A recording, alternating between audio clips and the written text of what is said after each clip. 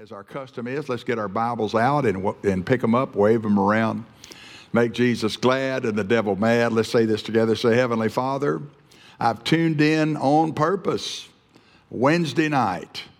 I'm so hungry for more.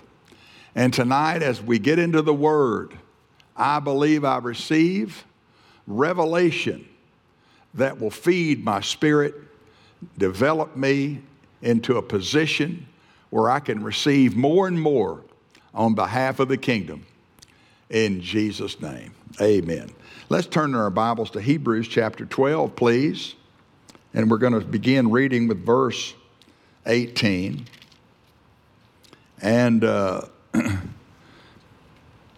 believe the writer of Hebrews is Paul. I can't prove it, but you can't disprove it. So anyway, he's speaking about a shaking. And in verse 18, for you, talking about the church of Hebrews, you are not come unto the mount that might be touched and that burned with fire, nor unto blackness and darkness and tempest, and the sound of a trumpet and the voice of words, which a voice they that heard entreated that the word should not be spoken to them anymore, for they could not endure that which was commanded. And if so much as a beast touch the mountain, it shall be stoned or thrust through with a dart. And so terrible was the sight that Moses said, I exceedingly fear and quake. But you are come. See, the church has come. We're not like Israel. We didn't come to Mount Sinai. You are come unto Mount Zion. The shaking he's talking about at first is Mount Sinai in the desert. But we have come unto Mount Zion and unto the city of the living God, the heavenly Jerusalem, and into an innumerable company of angels, to the general assembly and church of the firstborn, which are enrolled in heaven, and to God, the judge of all, and to the spirits of just men made perfect, and to Jesus, the mediator of the new covenant, and to the blood of sprinkling that speaketh better things than that of Abel. See that you refuse not him that speaketh. For if they escape not, who refused him that spoke on earth, that is back then, in Israel's time, much more shall not we escape, if we turn away from him that speaketh from heaven, whose voice then shook the earth, but now he's promised, saying, Yet once more I shake not the earth only, but also heaven. And this word, yet once more, signifies the removing of those things that may be shaken, as of things that are made, that those things which cannot be shaken may remain. Wherefore, we receiving a kingdom which cannot be moved or cannot be shaken, let us have grace, or let us hold fast, my margin says, let's hold fast, whereby we may serve God acceptably with reverence and godly fear, for our God is a consuming fire. And so I just wanted to share an encouraging word, and it may not sound encouraging yet, but it will be, called the end time shaking. Have you noticed a lot of shaking going on? There's a lot of shaking, but it's not designed for you and I in the church. It's designed for the world. The entire world is being shaken, and it talks about this, yet once more I'll shake not only the earth, but heaven also. Back in Israel's day, they had a shaking. Well, they had a shaking in Egypt, and they left Egypt. I mean, the whole power structure of Egypt was shaken. Pharaoh died, his army, or a bunch of it. Slaves left rich. There was a transfer of wealth. They got out in the wilderness. God called them to Mount Sinai to give them the law. They were so afraid, even Moses was afraid, and there was a shaking there. And so here he's referring to this in the book of Hebrews. Paul is writing about it to the church, about a future shaking. Yet once more I shake not only the earth, but heaven also, or the heavenlies. And I just want to declare to you that that shaking has been going on for some time. We're in that shaking. And I want to remind you of it so that we don't get disturbed and get our mind in the wrong place. We start looking at the shaking. We start looking at at that, maybe thinking that we're being shaken. No, we cannot be shaken. That's the whole import of this message. No, we can't be shaken. The kingdom of God cannot be shaken. It will remain. And as long as we obey God and take heed to what He says, we won't be shaken. No, the shaking is for the purposes of the harvest. There's going to come an end time harvest, and it's going to come as a result of the end time shaking. So that's the whole premise of this encouragement. Our purpose is very similar to Israel's purpose. When you look at Deuteronomy chapter 4, we won't go back there, but you can look at it later. Moses is telling them, God, what nation is there under heaven that God delivered by signs and wonders and terrors? And what nation is it that God spoke to in an audible voice, and was able to live? And see, this was all, He spoke all this after Sinai and before they got into the promised land. And He said, I want you to go in that promised land, and I want you to be a witness to the nation. See, that was their job. God wanted to touch the nations through His people, Israel. And, so we have the same purpose. We didn't replace them. It's just a continuation. God wants to bless the church so much in the middle of this shaking that people will stop and say, well, look at those people. They're not going through what we're going through. Now, right now, it looks like the opposite. It looks like the church is being shaken. Well, the church is being persecuted. That's true. But we're not being shaken. Shaken means that we're moved off of our foundation. No, we're not being moved off of our foundation, not one little bit.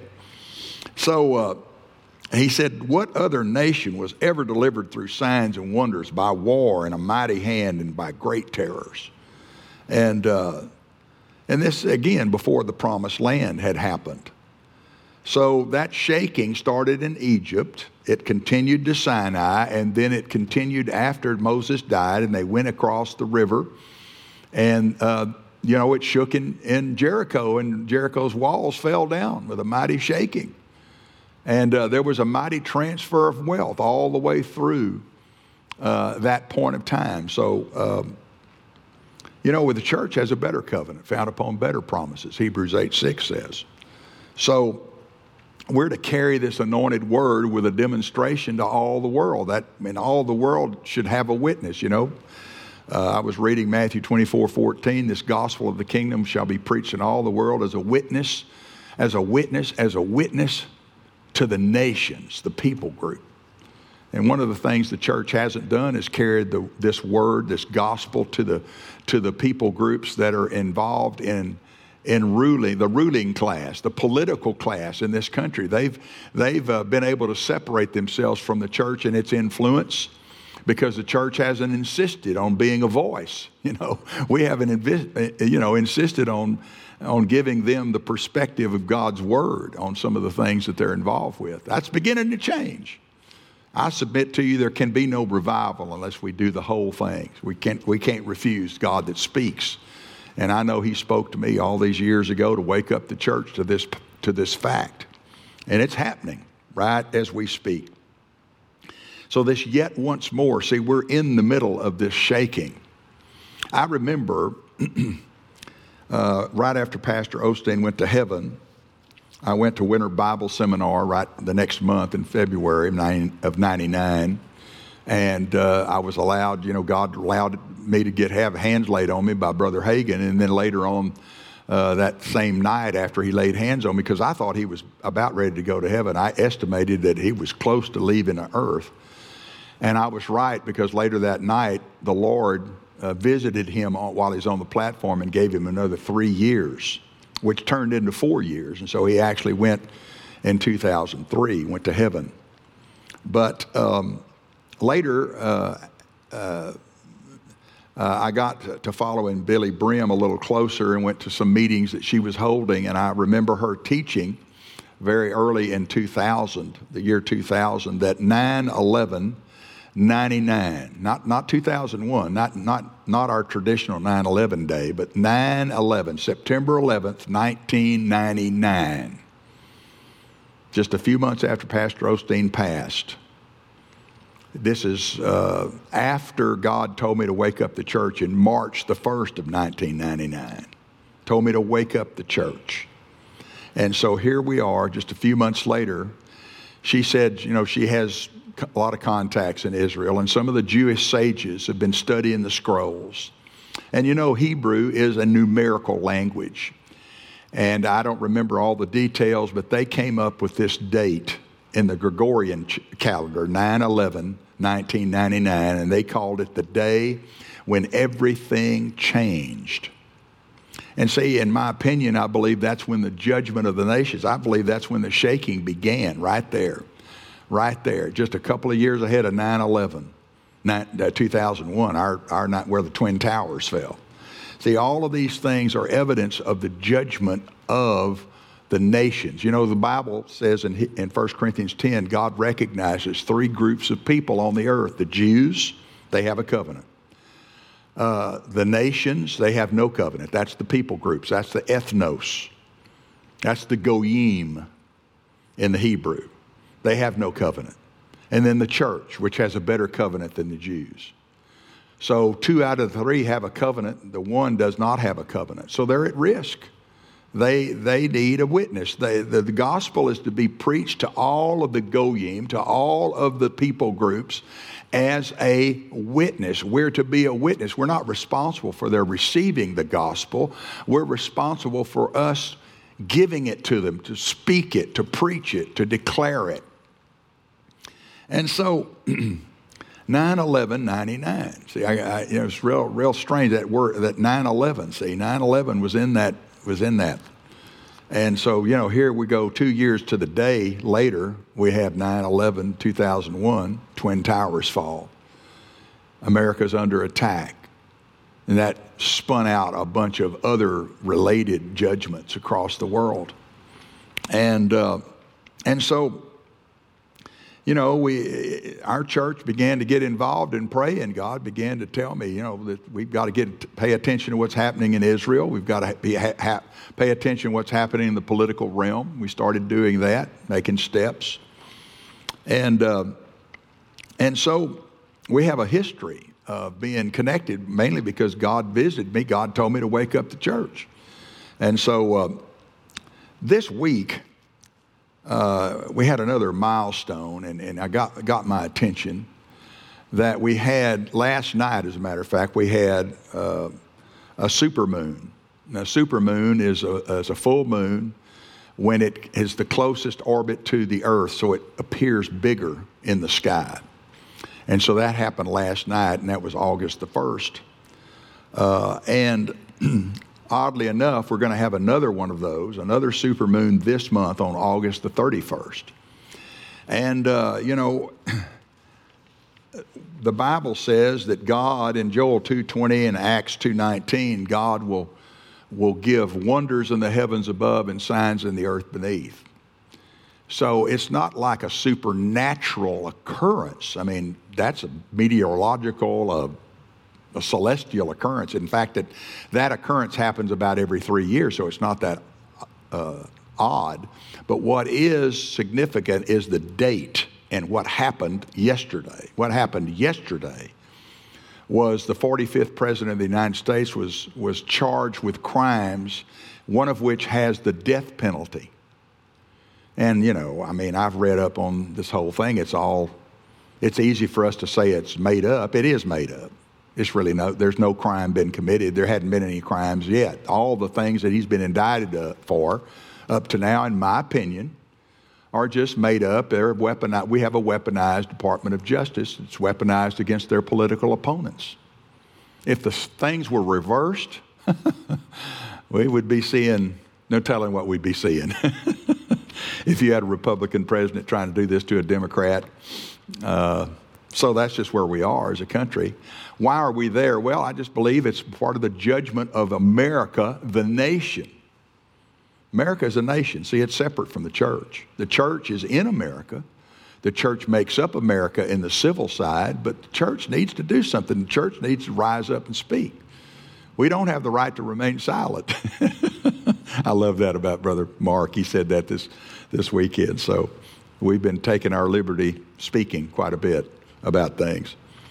And so that it was like that super moon was up there to let us know, you know what, I see what's going on. See, the moon is set in the night sky for a light at night. The sun is for the light in the day. There's two great lights that God created there in Genesis. And so the moon is watching over the earth. It's a full moon. It's a super moon on the day that these people have been so lawless that they've charged the 45th president unlawfully with this crime. And they've got it before a judge that we know is not going to be a just judge. We know it. She's an Obama appointee. And so, you can get all steamed up about that. You can get all worked up about that. You can start Facebooking everybody. Did you know that? Did you? Listen, I looked at the moon last night and I got comfort because God is marking this down. God knows what's going on right now. Everything is going along just like it has to go on. The judgment of the nations has to occur. The only thing we have to do is restrain the Antichrist from accelerating his time schedule. And we are doing that. We're doing that with God's help and God's power. But another interesting thing is we've got another one of these supermoons at the end of this month that makes me want to know what is going to be happening on the 31st. I'm kind of eager to see what is going to be happening on the 31st of August. A similar thing happened to Gladys and I. We decided to go out of town and have a little rest on Labor Day of 2012. Labor Day of 2012 was it was a blue moon. And it wasn't Labor Day, it was the end of August 31st, but it was Labor Day weekend. And Gladys and I went to Galveston. We were staying in a hotel there on the beach there, San Luis. And it was the evening. I think it was a Saturday night. And we'd looked at the moon, coming up, beautiful moon. And then I heard all this racket, I heard sirens, and I heard a helicopter. I opened the curtains, looked out, and in the parking lot of the hotel, they have a helipad, I think, out there big enough for a helicopter, and 9/11 helicopter, live flight helicopter, landed there, and they offloaded someone out of an ambulance into life flight and flew away. Of course, we prayed for that person. And I looked at the clock, and it was 9:11 p.m. And the Holy Ghost came all over me. And of course, we had had some of these kind of visitations before all along to pray against terrorism, to pray. And God just reminded me, He says, you're not through with terrorism. We hadn't had a terror attack in a while. But see, there's all kinds of emergencies that are happening. And we just still have to be people of prayer. We have to keep watching and praying. We have to stay awake. We have a watch to execute. So I just want to encourage you. Nothing is happening that's out of control. It looks like it's out of control. It's the shaking of the nations. And God is watching. God is marking. He's marking all of the lawlessness. He's marking the evil that's happening. They will not escape. They will not escape. There's going to be payback. So I guess my intention tonight is just to give you three things just that we get out of Hebrews chapter 12 that we can do, that we can respond. What's our response to the shaking? And we just go back to Hebrews 12:1, and it just says, number one, I'd say lay aside all the weights and the sin. Let's lay aside weights and sin. What's the difference between a weight and a sin? A weight is something that's not a sin. Weight is something that's really not God's best for your life. I mean, it might be your involvement in a certain thing that takes up your time. God may have used it. I've had many of those over the years. I mean, I remember at the time when God spoke to me, He says, okay, I'm through with you and full gospel businessman. Do not accept any more invitations. Well, I enjoyed going to those and giving my testimony or singing or ministering or doing whatever they asked me to do. But after I went to a regional convention of full gospel here in town and gave my testimony, there was about, 150, 200 people there. It was a pretty good sized meeting. He spoke to me on the way home. He says, okay, that's your last one. No more. So he had some other things for me. That would have been a weight, see. A weight is going to slow you down from God's purpose. And of course, we know sin. We need to judge ourselves. We need to keep close account with God. Over in verse 7, it says, my son, my daughter, if you endure chastening, God deals with you as with sons. See? So endure chastening. What is chastening? It just read your Bible, and when you see things in the Bible that you're not doing, well, it's time to ask God to forgive you and start adjusting your behavior accordingly. See, you don't have to have God rebuke you verbally. We're grown up enough to read our Bible and tell when we need to change. And so chastening is child training. It's not beating. It's not cancer. It's not a car wreck. Chastening is just God is leading you into a higher place.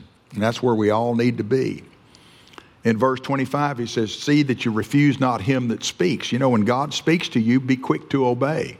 Don't give him excuses. Don't find ways around it. Just obey God. Jesus said, why call you me Lord, Lord, and do not the things that I say? And always remember that God is a consuming fire. My version of that is God is Jehovah jealous.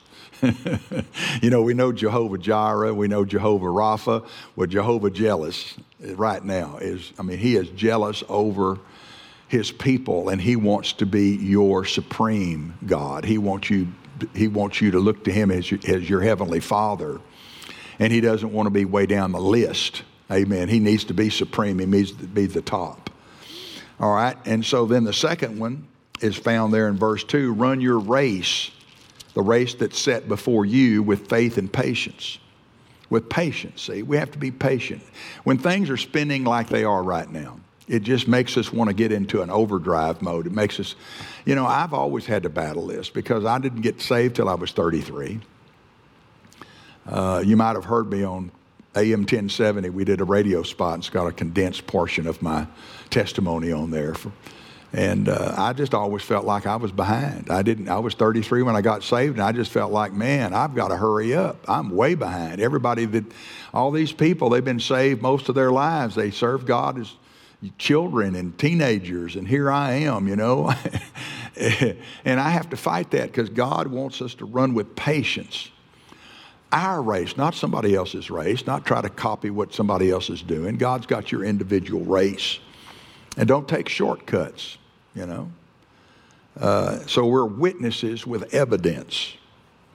Verse 28, serve God acceptably with reverence and godly fear. Jesus told the woman at the well, God is seeking those who will worship him in spirit and in truth. He said, you worship what you don't understand. Your worship is vain. See, some people's worship, even in the church, is vain. They do it to be seen. They do it because it feels good. They're not really worshiping God in spirit and in truth. When you really worship God, you worship him for who he is. Sometimes we just dance around about what he's done. Okay, what he's done is good. That's praise. But we need to get into worship because God is seeking those. And that's when you serve God acceptably, because when you get into worship, there's a communication that comes back to you many times, not only one of affirmation, not only one of love, but sometimes in worship, you can begin to see things that you should be involved with. So then that's when you get some marching orders many times. Serving God acceptably with reverence and godly fear. And then finally, the last one I've already talked a little bit about, but let's get ourselves in line to receive the kingdom wealth transfer that's coming. There's a shaking happening right now, and we're going to be the beneficiaries of it. And we're not really the beneficiaries permanently. That money is going to flow into our hands and out to the harvest. It's going to fund the reaping of the greatest harvest this world has ever seen. I really believe God is the greatest farmer. I'm not going by anything I'm seeing right now. I'm not going by any kind of previous prophecy. I'm just speaking about it from the standpoint that I know God is the wisest master gardener that ever lived. He knows how to get a crop. He knows how to bring in a crop. And he has planned for this. He called it the precious fruit of the earth there in James chapter 5. God has long patience for the precious fruit of the earth. That's how he sees this end time harvest. But in order to get that end time harvest, we have to have the end time shaking, which we're into right now. It's going to get worse before it's all over. but we will be unshakable. Lift your hands and receive tonight. Praise God. I hope you're encouraged and not discouraged. Amen. Hallelujah. Glory to God. I'm so glad he chose us to live right now. And there's a grace.